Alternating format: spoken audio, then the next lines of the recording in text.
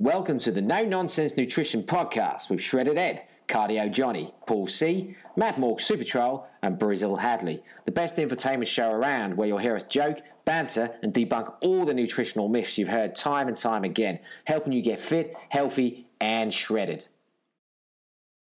Well, welcome to the No Nonsense Nutrition Podcast, episode number 50. It's a half century. Who'd have thought 50 odd weeks ago? I say odd because obviously it's not quite 50 weeks. We would have actually dropped 50 episodes. I know. It's been I suppose, a bit of a whirlwind, really. Because I know we did a couple of double weeks, like where we had 2 episodes in a week. So, we've nearly been going a year, which is pretty sick. But at the same time, like, how much has kind of gone on in that sort of 6, 7, 8 months? What's it been, like 10 months or something of recording? And we literally just started off over that. Yeah, we've had 2 children. 2 children. 2 children. 3 people have actually passed their exams. We become a limited company. We make money from this now as well. So what started off as 5 mates, like trolling people online, dicking about, Brad Burton would say, stop dicking about. Basically just a WhatsApp chat. It has turned into a podcast. 50 episodes down the line, thousands and thousands of downloads, tens of thousands of downloads. We might even be in the hundreds of thousands. I don't even know. I know because you should know because I told you only this week. Did you? Yeah, we've gone over the 50,000 mark. We haven't hit 100,000 mark yet. So, but it's still impressive. I think it's still pretty cool. Get sharing with your friends if you know this could help somebody. Please. Yeah, and I think. Actually, just before you go on, I just want to say this was once rated the number 2 health and fitness podcast in the whole of the fucking world on iTunes at some point. It's a fluid chart, so it does change frequently. You might have only been there for 10 minutes, but still, we were the number 2 rated health and fitness podcast, only beaten by that. But I think it was like the BBC 0 to 5K or something like that. So they've got a huge reach, BBC. Yeah. So not bad for 5 guys sat in their underpants. Yeah. In the bedrooms. Exactly. I'm not in my underpants, by the way. I might be. Yeah. I can't see, so that's a good thing. But yeah, no, it's cool. It's cool. It is cool. So yeah, plenty more things in the pipeline, but so only to get bigger. So anyway, this is just an intro. This is not even the podcast. This is just the intro. Should be the podcast. This should be the podcast. Not. So you are now about to listen to our 2 guests. We were supposed to have a third, but unfortunately that didn't work out. But we've got, technically we had 3, I suppose, because one group were a couple, not an actual couple that I know of. They didn't say they were a couple, but 2 people. So you're about to listen to Charlotte and Anna of Ace Lifestyle talking about basically being busy mums, working long hours and trying to run a business. And we also had Rachel Waitland on to talk about choosing wellness over weight loss. So I hope you guys enjoy. Each episode is about half an hour long, so they will be tied into the one. So they will just repeat after each other. But I hope you enjoy. And if you like them, please, like Ed said, get sharing the podcast with people. Go and review it on iTunes if you haven't already. Help us get about, and then we might even do another 50 episodes if we can think of enough content. We're scraping the barrel already. We're having to plead for people to come on the podcast. Yeah. No, not at all. We'll just disclaimer for the first interview. If there's a few noise and sound issues, I do apologise. It was a little bit echoey on the girls' end, but hopefully the content was great, so hopefully it doesn't take away from that at all. So yeah, enjoy. Oh, hello, Charlotte and Anna. Hello. Oh. That was in complete unison. Yeah. How are you both? We are good, thank you. We're very excited to be on your podcast. Love No Nonsense Nutrition. Oh, I've been listening for many, many months. So it's really excited. Oh, cool. Well, we'll just ask you, just do us a favour, make sure you share it around. I'm sure you are already, but the more listeners we can get. Always. And I'm sure now that you're on one, you're going to be plugging this everywhere. So Absolutely. Cool. Right. Well, this is our 50th special. So, obviously really pleased to have some avid listeners. I wouldn't dare even use the word fans because I don't think it sounds right. But avid listeners on it. And obviously we got you to talk about a special topic around, actually, no, let's not give it too much to spoil away. So first off, tell us about yourselves. I don't know if you want to take turns or whether one of you want to lead in with a story, but tell us about kind of your background. You are in the fitness industry, so tell us about Yeah. All right, I'll start. I'm Anna. Been a fitness fanatic for many, many years. Sort of kept having children. I've got 4. And throughout the years, I trained through pregnancies. And each time I was on maternity leave, people said, why don't you change your career, go into fitness? And I said, no, I don't want to. I love this industry too much. I love everything about fitness too much. I don't want it to be sort of work. Eventually, after the birth of my 4th one, I went for it. And absolutely no looking back. I used my maternity leave. I got a nanny and my husband involved and retrained as a personal trainer. At which time, Charlotte, do you want to go over? Yeah, so Anna and I actually have grown up together. We were in primary school together, secondary school together, known each other since we were 7 years old. Something like that. And I also fell in love with fitness whilst I was having my kids. After my 3rd one, turning 30, was feeling like it was time to change also my career. And so also decided to qualify as a PT. And the 2 of us were kind of working separately for a few months. And then one day did a TRX course together and decided during our lunch hour that we were going to start Ace Lifestyle, which is what our whole company is called now. And that was 3 years ago, and we haven't looked back since. We absolutely not. It's been amazing. What's so fantastic is there's the 2 of us. So, you have these moments of just absolute, you have a big wobble, and knowing that there's someone else there sort of backing you up has been the most amazing sort of help. I mean, the amount of times we've been put in awkward situations, being put in front of an enormous crowd to do a warm-up or having to talk in public, and you're sort of, absolutely bricking it. But yeah, you've got someone next to you. It really, really helps. So working together has been really amazing. Yeah. I think that's been a big thing. Yeah, I think we can completely resonate with that. With there being 6 of us now. Some Paul's at the moment doing up his house, so we haven't even heard of him for 2 weeks now, I think. So yeah, it's good that you can just have each other to fall back on, and Fran's doing exams. So yeah, it's good. So we completely get that. Absolutely, awesome. Yeah.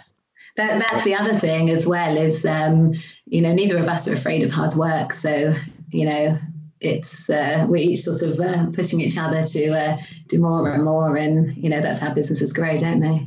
I don't think you can be afraid of hard work with 7 kids. No, we do. We do. We work our butts off, but we help each other out as well with each other's kids. Recently, we had a nutrition workshop, actually, that took place in my house. And I had to pick up my 7-year-old from a football match. And I could not quite make everything work to be here on time. So Anna took my key. She let everybody in. She set up the house. And that is what we're here for each other for. Oh, that's cool. Okay. Well, I guess having... just before we go on, how old are your kids then in terms of age ranges? So mine are 4, 8, 11 and 14. So I've gone slow and steady.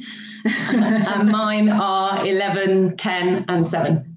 I kind of bashed them all out in 4 years. Okay. They sound like ages where they'd be an absolute handful, all of them. Yeah. even at 14, I'm sure.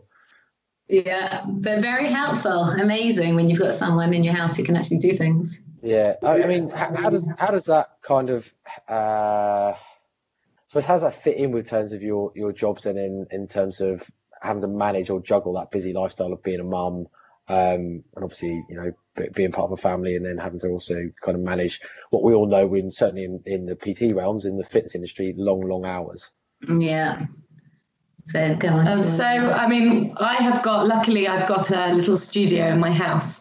And so my husband works abroad during the week, which kind of adds another element of craziness to my life. And so I have just got my kids very, very well trained. They have to, my 7 and 10-year-old boy, get themselves up, make themselves breakfast, get themselves ready. They're ready for school so that I can train 1 or 2 people before we leave for school. And then they're ready. I take them to school and then I get on with my day. And then I've always got the hours of like 3:30 till about 7 at the very least to be with them. And then I'll go back out and work again in the evenings. Yeah. So it's pretty mental. I mean, I think we're just in the point of our lives where they're all in school from sort of 8:30 to 3:30. So, you've got that solid block.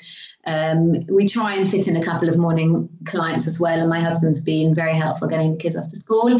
But, it's the case of, something always gives. It's never a perfect. There's always issues that we just sort of have to manage in terms of logistics, in terms of simple things like getting, food on the table for supper. Your head is never quite... But we manage. Yeah, but we do I think we're doing all right, Joe. And our kids are very, they're understanding, and I think they're very proud of us, especially because I wasn't working so much when they were younger. And I think now that they can see how hard I work and what we've achieved in this kind of short time, they're like really proud of us. Our names in our area are quite well known now. Ace is quite a well-known brand. We have all our clothes branded. We have our husbands walking around in Ace hoodies and our kids walking around in Ace hoodies. And so they're quite proud that, that's their mums. And I think that's something that's really important for them to see, that, their daddies work and their daddies work really hard, but their mummies, and we're all doing it together and we've all got to help each other out. So it's been, I think... Yeah, and it's really just such an important lesson, sort of work ethic and sort of the role models that we're becoming. My mother always worked. She worked sort of 24/7, had her own business as well, and it was never really an option that I wouldn't sort of give it my absolute everything. And I think, sort of, hopefully we're teaching them the right lessons, that, good work ethic. So, yeah. No, absolutely. No, that's totally cool. Is there anything specific that you guys do in terms of, so I guess of you're proponents of the fitness industry or want to help people get into happier, healthier shapes and all that type of stuff? What do you guys specifically do to maintain your busy lifestyles then? So obviously you talked about the work ethic and stuff. Is there anything specific that you guys do to maintain your health and your own fitness? And so it's become actually really hard because we're putting in sort of 16-hour days, sort of minus your couple of hours when we're feeding and putting the kids to bed. And we've ended up in a situation where we've had to put ourselves last always. So we've got sort of our training plans that are in place, which we try and do throughout the week, but often they sort of... obviously we squeeze our own workouts in when we can. And we try and do a minimum of 3 a week. And if we can get more than that in, then that's absolutely awesome. And we also teach loads of classes. So if it's been a particularly busy week and we've not managed to get to the gym much, we sort of join in a little bit more of the classes, which also all our sort of the ladies that come to our classes, they love that because they want to see that you're working just as hard as they are. But I mean, for us, sort of watching their form and technique and making sure that they're doing right is sort of priority. So we can't sort of push it too hard in those situations. But we just will get up a little bit earlier. And we do try and squeeze them in because we are, also got to show that we look what we're trying to sell. Obviously, we practice what we preach. And I think we're quite good at that. But it's hard work and we have to find the time for ourselves. I just never want it to be a situation where we forget why we fell in love with this industry. And sort of when you're bogged down with work, you can sometimes, which is why we really sort of put it in the diary and do our best to make it happen. Do you think that's really important to practice what you preach? Sort of like, yes. looking in a good physique and things like that? I think that people come to us because they think that we know how to look better, how to eat better, etc., etc. So if we looked out of shape, if we looked out of breath during a class, I think that they would look at us a little less, and they'd be a little bit disappointed. And I know whenever when I've had fitness trainers in the past or gone to classes, you put the teacher a little bit on a pedestal. And if you see them do something that you wouldn't expect them to do or behave in a certain way, then you'd think that you'd be a bit disappointed in them. So obviously we are normal people and we have fun and we have a good time as well. But in general, we really try and show that, we are healthy, we are fit. We're not obsessed with everything, but and the message that we, we have this hashtag Fit Strong Healthy. That's the message we're trying to get across. And, it's never just about sort of the way you look. It's so much about the way you feel, being able to run down the road after your kids, and being healthy. And, hopefully that's the message we're giving across. And if you end up with an amazing shape in the meantime, that's great. But that's always a debate in this industry, whether you have to look the part, or whether having the knowledge is important. And, it's one of these things that's never going to be. I think you have to have a bit of both.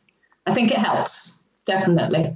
Yeah, because I think it's quite a big sort of conversation, I suppose, at the moment, and especially like within sort of our like group, and that we sort of talk about people who potentially like maybe going off the rails a little bit in the fitness space, because they're kind of trying to almost show too much that they're the go happy person and trying to be too kind of like the opposite. And I think you do kind of need to maintain that good balance, don't you? So it's cool that I was just interested to see what you obviously both thought. I mean, and I think the other thing is that so many people think that, once you become a mum, it's just it's a write-off. You've just got to give up on having, getting your shape back. And I like to think that we, can show people that actually with our 7 kids between us, that we still managed to maintain our sort of physique and possibly look better than we did 20 years ago. Do you think that helps get you more clients and more kind of respect and things like that? So the fact that you are so very, very busy, and the fact that you, both look fantastic, and also that, you're kind of like trying to teach people this. Do you think that helps you get more clients and helps you get more kind of, more buy-in from people? Yeah, I mean, I think so. When we first joined this industry, it was so much about sort of these very young 20-something-year-olds parading on Instagram in not many clothes. And I kept saying to Charlotte, do we have to do a bikini shot? Maybe we've sort of angled this wrong. And you know what, Charlotte, kept reminding me is, our USP is the fact that we are mothers, that we are, busy mums who are managing to stay in shape. And it's sort of what we're all about, really. And in fact, that's how it's grown. We have our classes full of mums, and our clients sort of grow from there through the classes. And that's how our network has expanded. And in fact, you know what? It's worked. It has worked. We have also got a lot of we do a teen boot camp twice a week. And so we've got to show them as well. We've got young 13-year-old, 14-year-old to 16-year-old girls coming, and we have to show them, we have to be role models to them.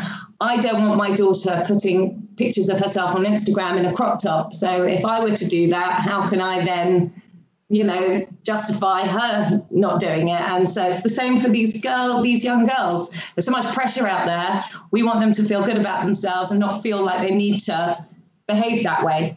And if we're behaving that way, then they'll be like, well, why shouldn't we?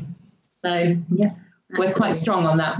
Obviously, apart from your team bootcamp, which is really cool and quite a sort of a different thing, I suppose, do you find that most of your clients are sort of women of a similar sort of age and, with kids and all that sort of stuff? Yeah, definitely. They sort of range between 30 to mid-20s. Yeah. Mid-20s to kind of early 40s. A lot of them are either new mums or mums with lots of kids. We've recently also got some, we've both always trained some men, but men are now, wives are now getting their husbands to train with us and things like that, which is really great. So we're getting quite a lot of experience with men as well. So although all our classes are ladies only, because we know that women prefer to work out without men around them, we do have a lot of male clients as well. That's cool. Yeah, that is cool. That's an interesting around women preferring to work out without men around them. Was that something you consciously did before, or was that something you've received feedback on and changed your stance? Or? No, we decided that in our area there weren't actually a lot of ladies-only classes. And so we thought that actually that was our niche. And so we kind of ran with it. We did put on we put on a men's class. We called it Menace. It was a great class, a circuit class. We totally beasted these guys, but we weren't getting the sort of consistency. I don't know if it's a gender thing, but they weren't sort of able to, if football was on, it just trumped our class basically. So anything that doesn't work, we just slash, because there's no point sort of paying. Well, we gave it a try. We gave it a good try, and then we decided if football was going to trump it, then we'll go back to the ladies. They take it more seriously, and they like being beasted more so even than men. Okay, it's just interesting, really, kind of how it came about. But I mean, you tend to find that the demographic for people that put on classes or even in kind of you jump up change gyms and that type of stuff, they do tend to be majority of women in there, although you do get some men still. Yes. That's why I was interested as to why you would kind of exclude them, but no, that's fine. That's probably it wasn't a personal thing. It was, we decided we needed to find a bit of a niche. And we needed to find, a way. And there was a lot of kind of dance classes, exercise classes like Zumba for women. But actually there was no out of gym. If you weren't a member of a gym, you couldn't just go to a HIIT class or go and do a circuit class and lift some weight. So that's where we saw that our market was. And so we went with it. Mm-hmm. Cool. Well, so that's awesome. So I get a very strong feeling that obviously kind of the fact that you want to be good role models to not only your own kids, but to obviously, you said younger girls or anyone, I suppose, that obviously would be following you guys. What else is kind of like makes or is kind of unique to you guys in terms of what you do? Or yeah. What else is unique? Well, I think what we now have a reputation for is that, I mean, Charlotte and I are sort of constantly learning. We are constantly going on courses. We're constantly sort of expanding what we know. We're sort of massively big on technique, and we really care about everyone. And I think that if you sort of interviews all the people who come to our classes, that's sort of the feedback that we are consistently, getting is that we actually care. And in fact, now we're just sort of 18 weeks into MNU. Maybe thanks to you guys, we were trying to work out if we found Martin before you or you after. But, it's this sort of desire to keep learning, to keep teaching, to keep completely up to date with what's going on. And I really think that shines through over sort of other people in the industry. I don't know, but yeah. Yeah, and we've also just started off the back of all of this. We've started a 12-week transformation where we've got a group of, we're trialing at the moment. We're going to be rolling it out in the next month or so. But we've got a group of 10 people trialing out our program where we've given them an exercise program, a flexible nutrition plan, and they're working together as a group and doing very nicely so far. Yeah. And we're kind of also going to see where we can take that. And we're trying to perfect it, obviously, all the time. These guys are giving us feedback. So that's also quite an exciting thing that's happening. Is that an in-person thing as well? It's semi. We sort of not worked out the logistics yet, but hopefully we will meet them in the beginning, so long as they're sort of local or possibly on Skype. Go through the nutrition, go through the exercises. It's got to be available to everyone, whether they're sort of regular gym goers or completely new to exercise. And it's quite a hard balance to find. You get someone to do a push-up who can do a push-up, and that's fine. But if you're new to this, we've got to sort of make sure that they get it right. So we had a week into this program that we're doing now. We had a meeting with 5 of them. Half of them were local and came. And we went through, it was actually really good to do it after a week because they'd had time to go through it. They'd spent a week doing it. And then they came back to us and they had some questions and we went over some form. So we showed obviously how they should be doing the exercises if they weren't 100% sure. And went through things like MyFitnessPal with them in person. They were asking how to, put actual meals in, et cetera, et cetera. So that was really a good way of doing it, actually giving them that week and then having a chat with them. So hopefully we're going to be able to roll that out. We reached the point where we have absolutely no capacity, and we've hired another personal trainer.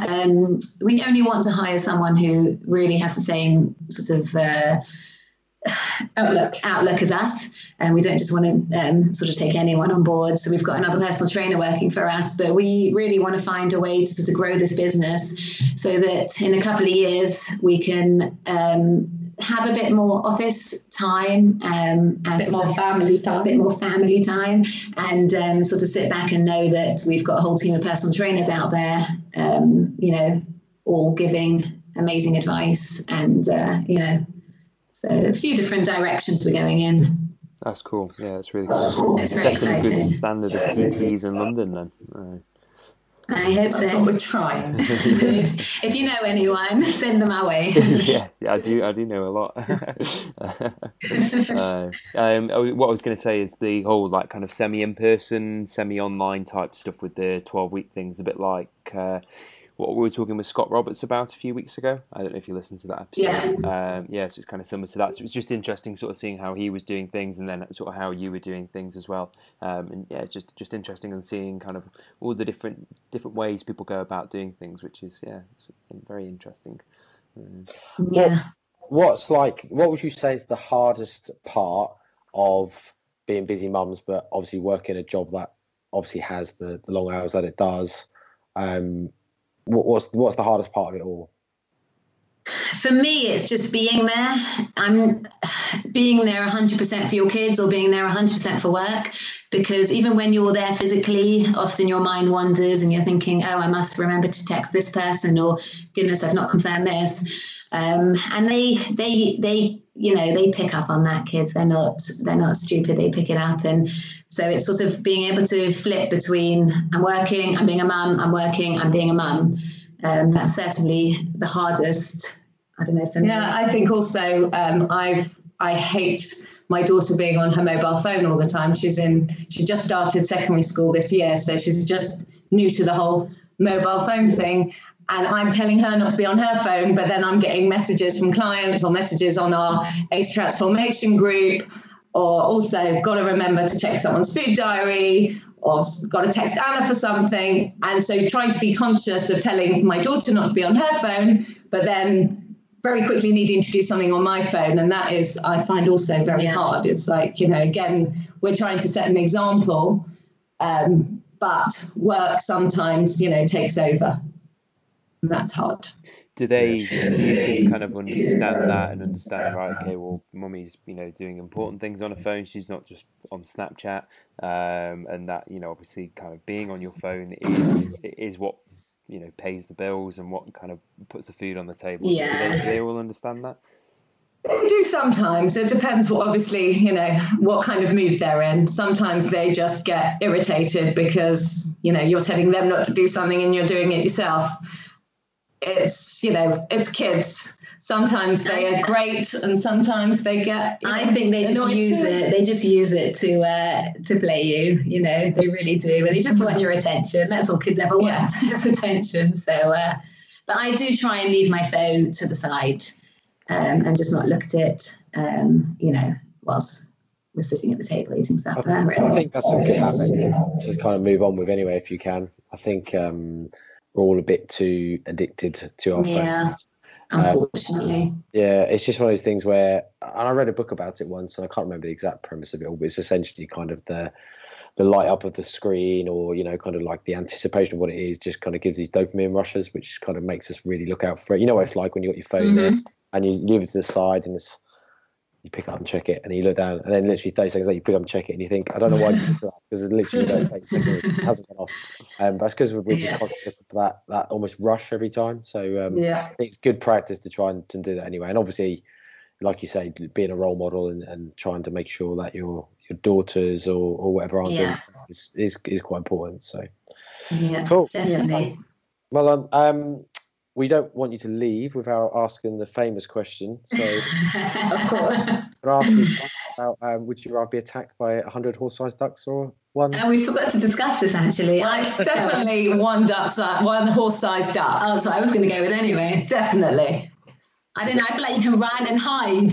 You can just curl up in a ball and hide somewhere. Oh, we can beat up a. Of course we can. We can beat up a horse-sized duck. I don't like the idea of 100 of them. No, that's cool. Cool. Well, thank you ever so much for joining us. I hope you enjoyed it being on. Yeah. Obviously, you guys seem incredibly motivated and obviously hardworking, and I'm sure you're obviously going to make a huge success of everything. So we definitely wish you well. Please keep listening. Thank you. Thank you. We absolutely will. And thank you for having us. It's been amazing. Do you want to shout out your socials? Because obviously, like, you know, I've just been on your Instagram just. So yeah, whatever socials you have and that, because I'm sure if you're kind of you're London based and you're a mummy after a PT or what have you, then you sound like fantastic coaches. No blame. So on Instagram we're at ace.lifestyle. Facebook is Ace Lifestyle UK. Otherwise our website is www.ace-lifestyle.com. Awesome. And so check us out. Cool. Super. Right. Excited? I am, yes. Good. You don't sound it. It's just broken. That's the pot calling the kettle black, Brett. Sometimes on these. What are you talking about? You sometimes. It's so funny. So funny, but yeah, cool. When people like have just said like a really epic piece of something, they should be there like, yeah, cool. Some of us have to create some sort of direction and be thinking ahead. That's the problem. You know, we can't just all wing it. I'm like the anchor. Anyway, right, okay. So let's just go straight in. So, hello, Rachel. Rachel Waitland. We have, I would say you're our number one fan. I am, yes. I am up at like 5 o'clock every Monday morning listening. No, I joke. It's really sad, isn't it? No, it's not. It's not. We spoke to obviously Charlotte and Anna from Ace Lifestyle on which when you listen to this back, they will be on just before you. And I didn't want to use the word fan because I didn't feel right, and I wouldn't use the word fan here really because again I don't feel right. But it's really good to have you on actually because it's weird because obviously like I feel like we know you, but obviously we talk obviously a reasonable amount on through social media and stuff. But obviously we never met. But it's cool to have you here. So welcome. Thank you. Good. So obviously Shredded Ed's still here. Hello, Shredded Ed. What's up? What's up?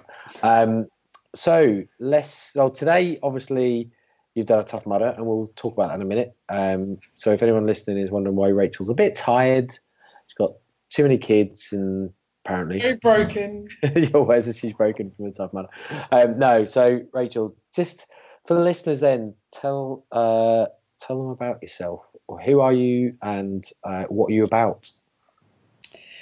Well, I am actually just an average person, just a normal person. I have 2 lovely children, a husband, and just an average person. When I had my second child, I went through quite a rough time with him, and coming out the other end of having him, I suffered postnatal depression and a lot of other things, and it resulted in quite a significant weight loss, going from 18.5 stone down to 9. And there was a lot of learnings along that way, a lot of good things and bad things. I'm glad I did everything I did. And the result of it has changed my life. I am now training to be a fitness instructor, yoga instructor, and I am now doing MNU as well. Failing dreadfully because I'm now like 3 weeks behind at the moment, but I am doing MNU. You think that's failing, Christ? You want to try being 2 intakes behind? Yeah. It's like running around all the time. So the only time I sit down is when I watch my lectures, and that's when I fall asleep. So, no, if you're only 3 weeks behind, you're doing okay. I swear to God. There's I was in a lot worse place. Ed still is in a lot worse place. So yeah, it's easy to fall behind when you obviously run such a busy lifestyle. So, which is quite cool because obviously it's what we just talked about with Charlotte and Anna. So little tenuous link there. No, cool. Okay, so actually, Ed, you've just stitched me up actually. Why? Well, for the listeners that weren't on the pre-podcast conversation, talking about me saying, yeah, cool, and I've just done it again. Ed seems to think that people come out with some amazing content and I just go, yeah, cool, anyway, and then just move on. I've just done it. Oh, sorry, Rachel. I'm really sorry. Cool. Anyway, I'm planted. I couldn't help myself. So tell us about a bit more detail then around the experience. Obviously, you having. Was it your second kid? You said. Yeah. So Lucas, my second one, he's now 2.5. Yeah. Okay. So I mean, when you said you lost a bit of weight, or a lot, I should say, kind of like, why was that? How did it kind of come about? So when I was pregnant with him, just when I found out I was pregnant, I also found out I had to have a knee operation. And obviously you're pregnant, you can't do that. So I was on crutches while pregnant with him. And I pretty much ate peanut butter on toast and full fat milk. That's pretty much all I ate the entire time. So as you can imagine, you put on a lot of weight doing that. So when I'd had him, I was 18.5 stone. And then first of all, he was dairy intolerant, which is quite a difficult thing to have a baby who's dairy intolerant anyway. But then I found out I was too, as well as wheat intolerant. And then I was diagnosed with a brain condition, which was quite harsh, which was extra fluid in my brain, which was causing a lot of like dizziness, sickness, everything like that. So at one point we did have like 9 doctors looking after us both. Wow. So as you can imagine, that took its toll on trying to bond with a baby while going to that many appointments, because I still had a knee surgeon that was desperately trying to operate on my leg, which, again, I had a baby. I couldn't have an operation. I had to have a whole knee reconstruction done. So the plan was to have 10 months intense physio in the hope that I would fix it.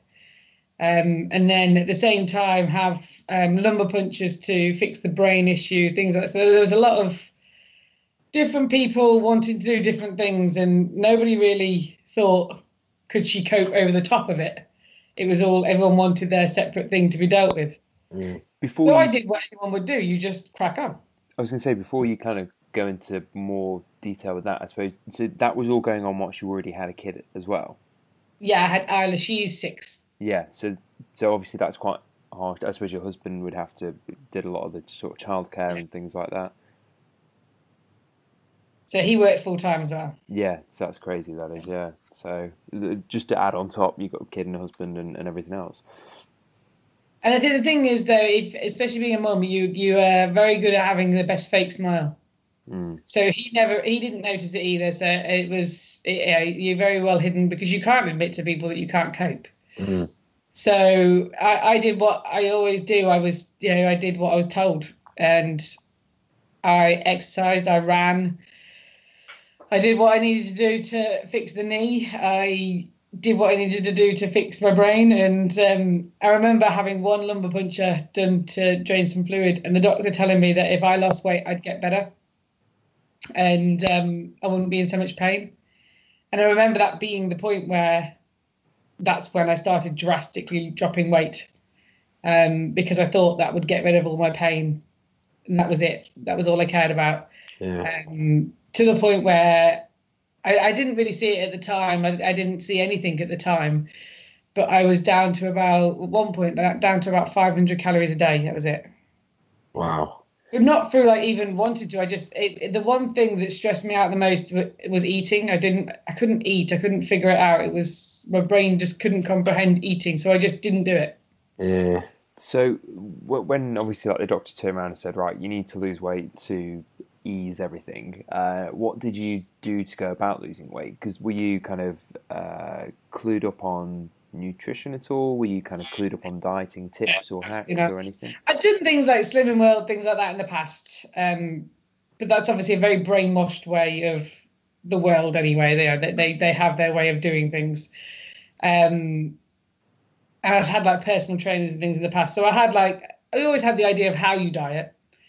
But because I ran a lot, so I would quite easily run like 10k a week. Bearing in mind this was on a knee that needed a whole knee reconstruction done, I would just run because that's all I knew how to do.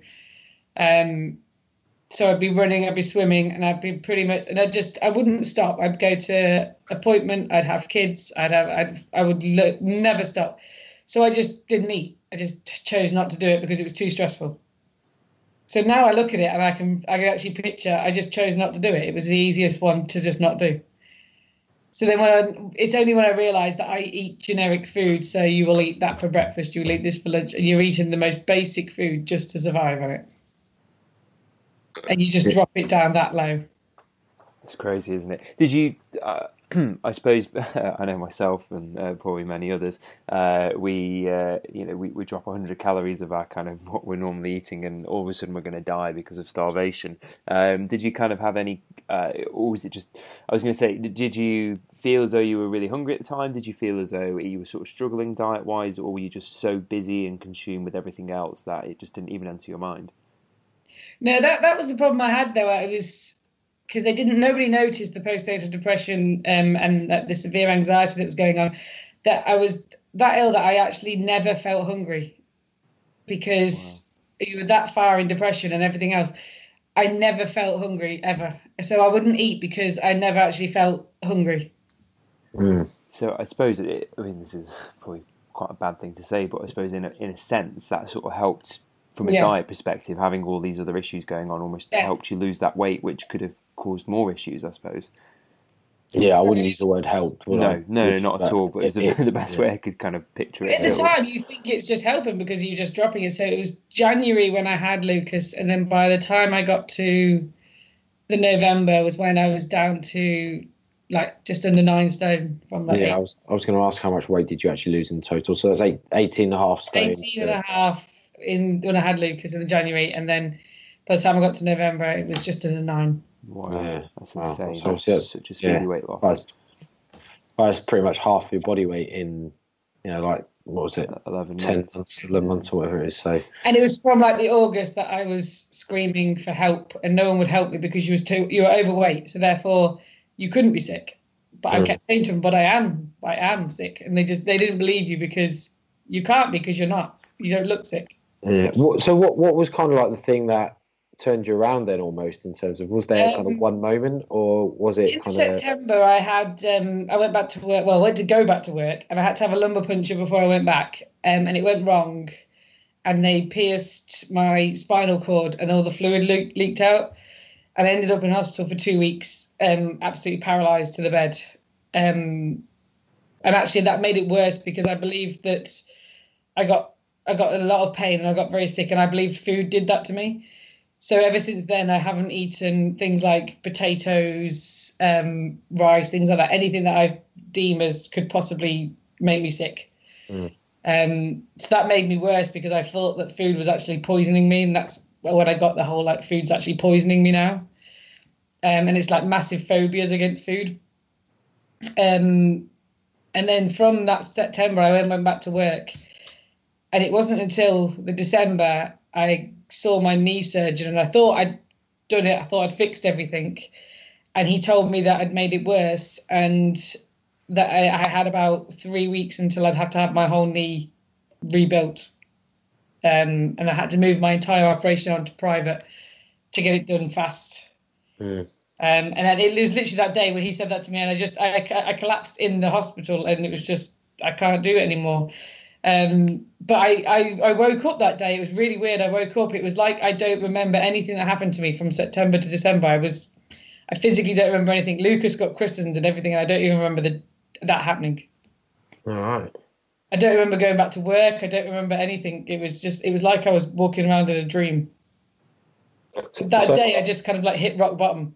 Yeah. And what was it that day at then rock bottom that then kind of just, what made you then turn around and go, actually, I need to do something about this, or I need to get the support to do it? Well, it was always like my GP wanted me to see a counsellor, all this, but I couldn't because I worked full time as well. So therefore, you're in a queue, because obviously evenings is a nightmare to try and get. So it was always, well, I can't do that, you know. And then I looked at it as that, well, if I have this operation, I will be off work. Therefore, I can go and do that. Maybe I do need a break, maybe, you know, and actually the operation was probably the right thing to do, because then I'll be able to go and see the counsellor you want me to see. I'll be able to take the break you want me to take. But then my GP went to my surgeon and told him that it wasn't the best thing to do to me psychologically, and that they shouldn't operate on me, but they had to kind of overrule him, because you're about to obviously take someone out of that's using exercise as a way of coping, and you're about to take that off her, and it was quite a dangerous thing to do.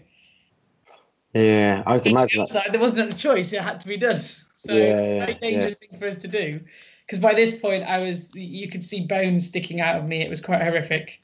That sounds horrible. And I still didn't really have a control of like what was going on. I was still dropping weight quite drastically by this point as well. So it was quite a risky thing to do, and it was, you know, you had to kind of believe it was the right thing you were going to do. I'm glad they warned me, because it is quite psychologically damaging to do that kind of thing. Yeah, no, sure, I get it. I was just going to ask, like, how did you go about recovering then, in terms of from the weight loss and obviously psychologically? Well, I think once I pulled myself out of, because I mean I was exercising 6-7 days a week. Once I did the operation, obviously I went from being able to run like 10k a week to I couldn't even walk in a pool. It was ridiculous. Like I just couldn't understand how you could do that. And then like I went to see my surgeon, and I'm like, I could do a grip class last week, and he's like, you can't even do yoga now. Like, it's ridiculous. So you kind of, it was quite a harsh reality to what you pulled out to do. But I started doing yoga and body balance, and actually it was amazing how much better I felt doing just simple stuff like that and not running anymore.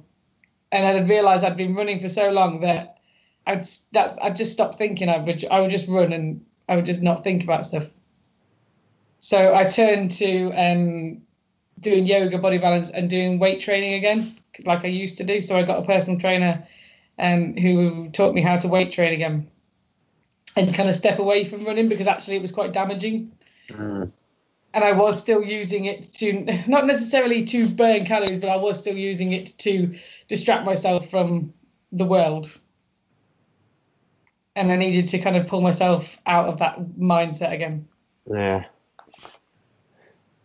I suppose it could be a bit of a a bit of a slippery slope really with the running, couldn't it? Because I know that was a bit like what Fran was talking about in her episode many months ago, when she was talking about the anorexia, and she'd go cycling and stuff like that a lot, and she saw it as like you kind of got sucked into it basically, so I suppose with that, and then obviously with the complications of the knee surgery as well. So if you're running on the knee, we all know that running a lot isn't the best for knees, and so definitely a slippery slope. Well, you have to kind of change everything, because to be able to recover, you don't just recover from that kind of stuff. You're never really ever going to recover. It's always going to be there in the background.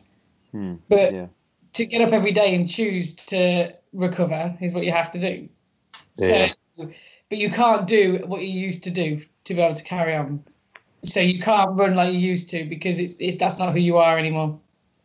Yeah, I mean, I guess everyone's quite different, aren't they? But obviously, the main thing, not the benefit, the main thing is obviously that you recognise in yourself that, and that obviously you find a way of, I suppose, whatever your either coping mechanism or your mechanism of just making sure that you don't relapse. So I guess obviously we kind of chatted on social media recently, didn't we, saying that you kind of felt that you might be relapse, and I don't know if it's even used that as a phrase in terms of it being that drastic as a relapse, but you felt obviously there were some things that you kind of had to kind of almost check yourself with. I don't know if you want to touch on that. Yeah, but life got busy again.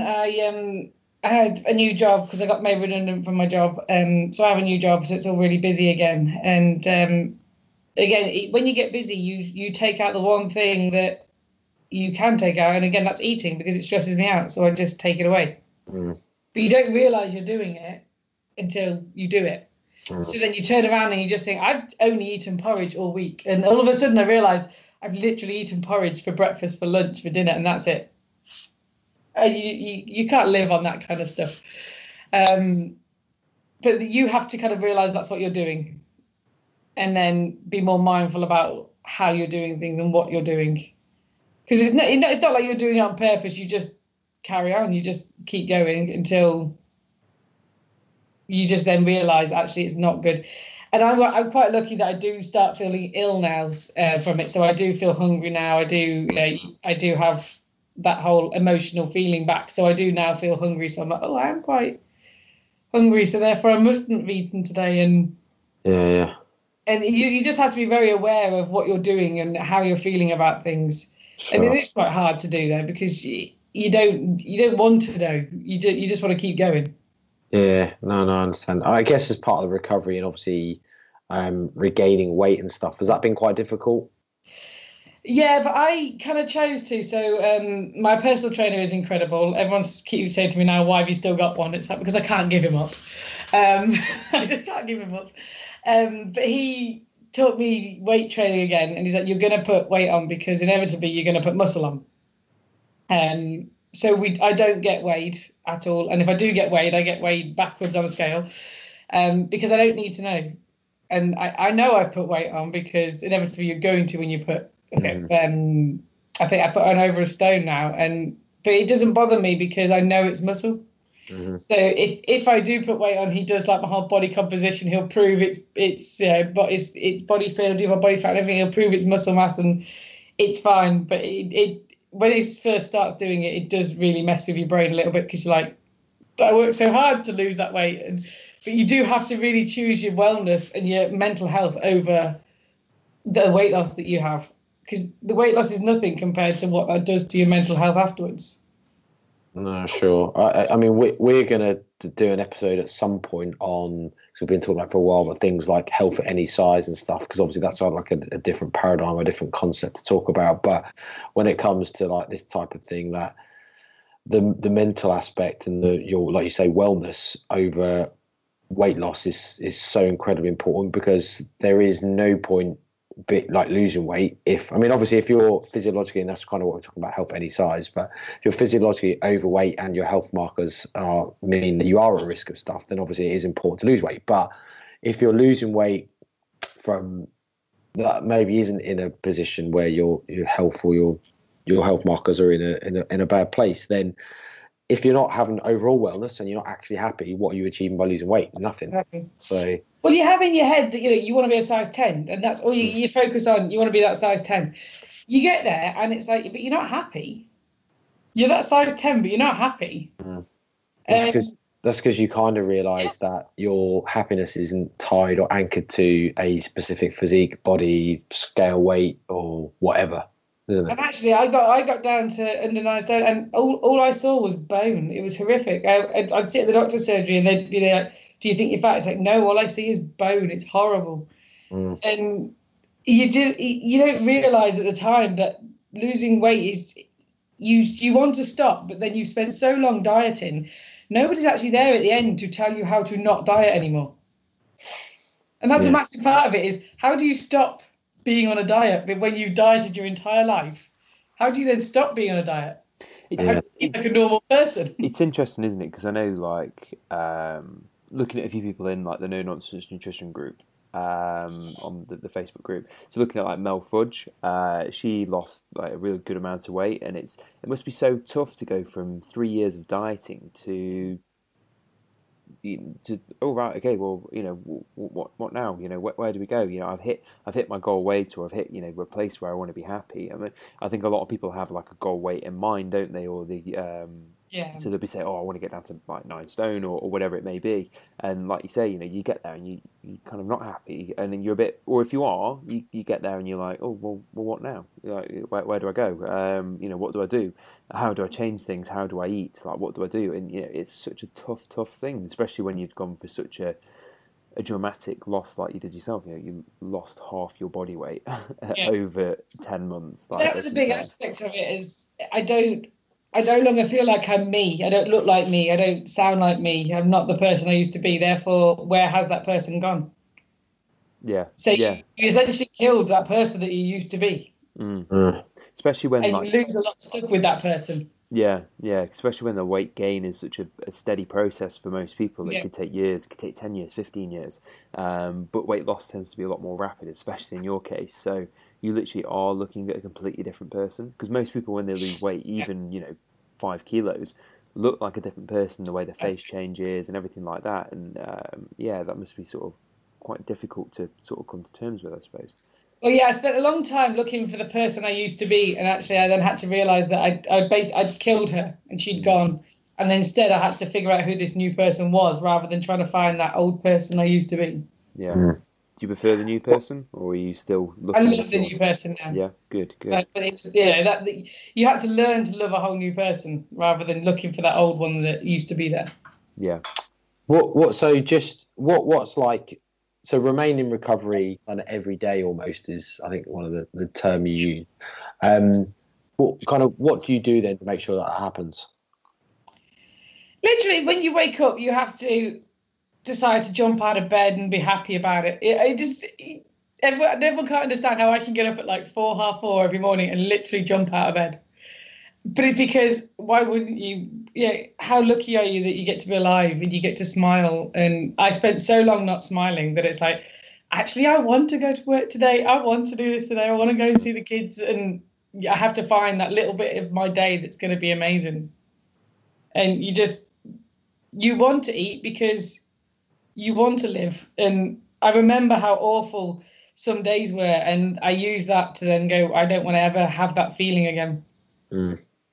And that's why I've just gone through my fitness training and I'm just going through MNU now, because there is help out there. It's hard. Nobody can really help on this because the only person that can help you is you. And you have to be the one that gets yourself out of bed in that morning, and you have to be the one that recovers yourself, because no one is going to be able to help you do that. No, I mean, you obviously inevitably that the motivation has to come within. We talked about that, even just in terms of weight loss or kind of any goal really, in terms of having that internal motivation. But obviously, you also need the support from other people externally. That's it, and that's what I massively lacked, is that there's no support there for you. So you can have all the motivation in the world, but you feel like you're alone. Yeah, sure. Okay, well, that's been a really cool story. I think we're running kind of in on time, but I obviously, I guess, hopefully a lot of people will hear this and want or can relate to it. And obviously, I'm sure you wouldn't mind if they do relate, to get in touch and chat about it. Because obviously we said the same with Frown and Hair episode. Like, if people, and obviously you were one of them, like, to reach out, so that if people can really relate to stuff and feel like that it's something that they wish more people talked about, then to get in touch and kind of really talk about it. So I definitely encourage people to do that. Before we go though, we would really love to ask you our famous, infamous question around: would you rather be attacked by a horse-sized duck or 100 duck-sized horses? Because we really want to know what your thoughts are. Got to be 100 duck-sized horses, just because the size of that one would freak me out. There is no right or wrong answer, but that's the wrong answer. No, I'm joking. I have to play devil's advocate every time someone comes up with this answer. You say it every single time, though. I know. You and John last week, or whatever it was. You and John went into so much detail with this question. Get these made for us, and we should actually physically see them. Yeah, I know. I feel that does need to happen, because I think that's the only way people are going to really understand the danger or the context they're in. Like, they might only be the size of ducks, but horses are incredibly solid, and 100 of them would easily stampede you over in seconds. But they're little compared to a giant duck. What if I changed it to say like 100 Rottweilers or something? Well, I was bitten by a Rottweiler, so. What about 100 of them? You know the danger there. That's all I'm saying. I don't know. I just I don't get. I'm in danger of whichever one I pick. No, this is true. That's why there isn't a wrong answer. So no, cool. Thank you ever so much, Rachel. I'm so glad you came on. Thank you for having me. Even though we can't see you because your camera doesn't work, it's nice to. It's because I angrily slammed my laptop down the other day and I probably broke it. Probably, yeah. No, it's still nice to like meet you, as they say, the kids say nowadays. So, meet you guys. Yeah. Hope you enjoyed it. Anyway, I say we enjoy every week. I loved it, and I'll still be up at 5 for listening. Yeah. Well, if anyone wants to get in touch with you about either because they want to reach out and chat about obviously your story, or whether they've got something of their own to talk about, or obviously, like you say, you're going through M&U and obviously your fitness stuff at the minute. Do you want to shout out your socials and anywhere people can contact you, etc.? Mainly, I use Instagram, which is Rach Beyond Recovery. So a lot of my stuff's on there, and a lot of my M&U stuff's on there as well. So I use that a lot more as it's coming up now. Yeah, cool, awesome, cool. Well, we'll make sure we get it in the show notes as well, so people can reach out. But cool. Well, I guess we'll sign off there and say thank you again. Thanks for having me, guys. That's all right. You're welcome. Glad to chat, and obviously we will speak again soon. Obviously, our paths, I'm sure, will cross at some point in the actual physical world. I'm sure at some M&U events or something. I know I've got body composition one coming up soon. Oh, have you? Okay. Ed, have you done that yet? I did it when I was supposed to do it last year. It was a good weekend, actually, the body composition. It's a one-dayer, isn't it? I think they turned it into a weekend thing now, though, have they? Yeah, Saturday, Sunday now. Yeah, it used to be a one-dayer, and because Loughborough's quite close to me, so that was quite handy. It's the case studies weekend. I got really ill because I was taking some antibiotics at the time. And sure. I drank a lot of beer. I thought it was a beer, but I'd literally gone off these antibiotics like 12 hours before, like the day before, or whatever it was, before we started drinking. And I just, me and Billy were just like buying drinks all night, and we got very drunk as well. But I was horrific the next day. Oh, God, I don't remember a single thing of it. I just sat there sweating.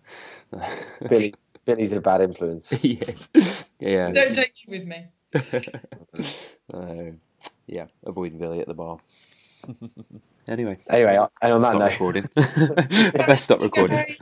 Thanks for listening to the No Nonsense Nutrition Podcast. We'll speak to you all next week.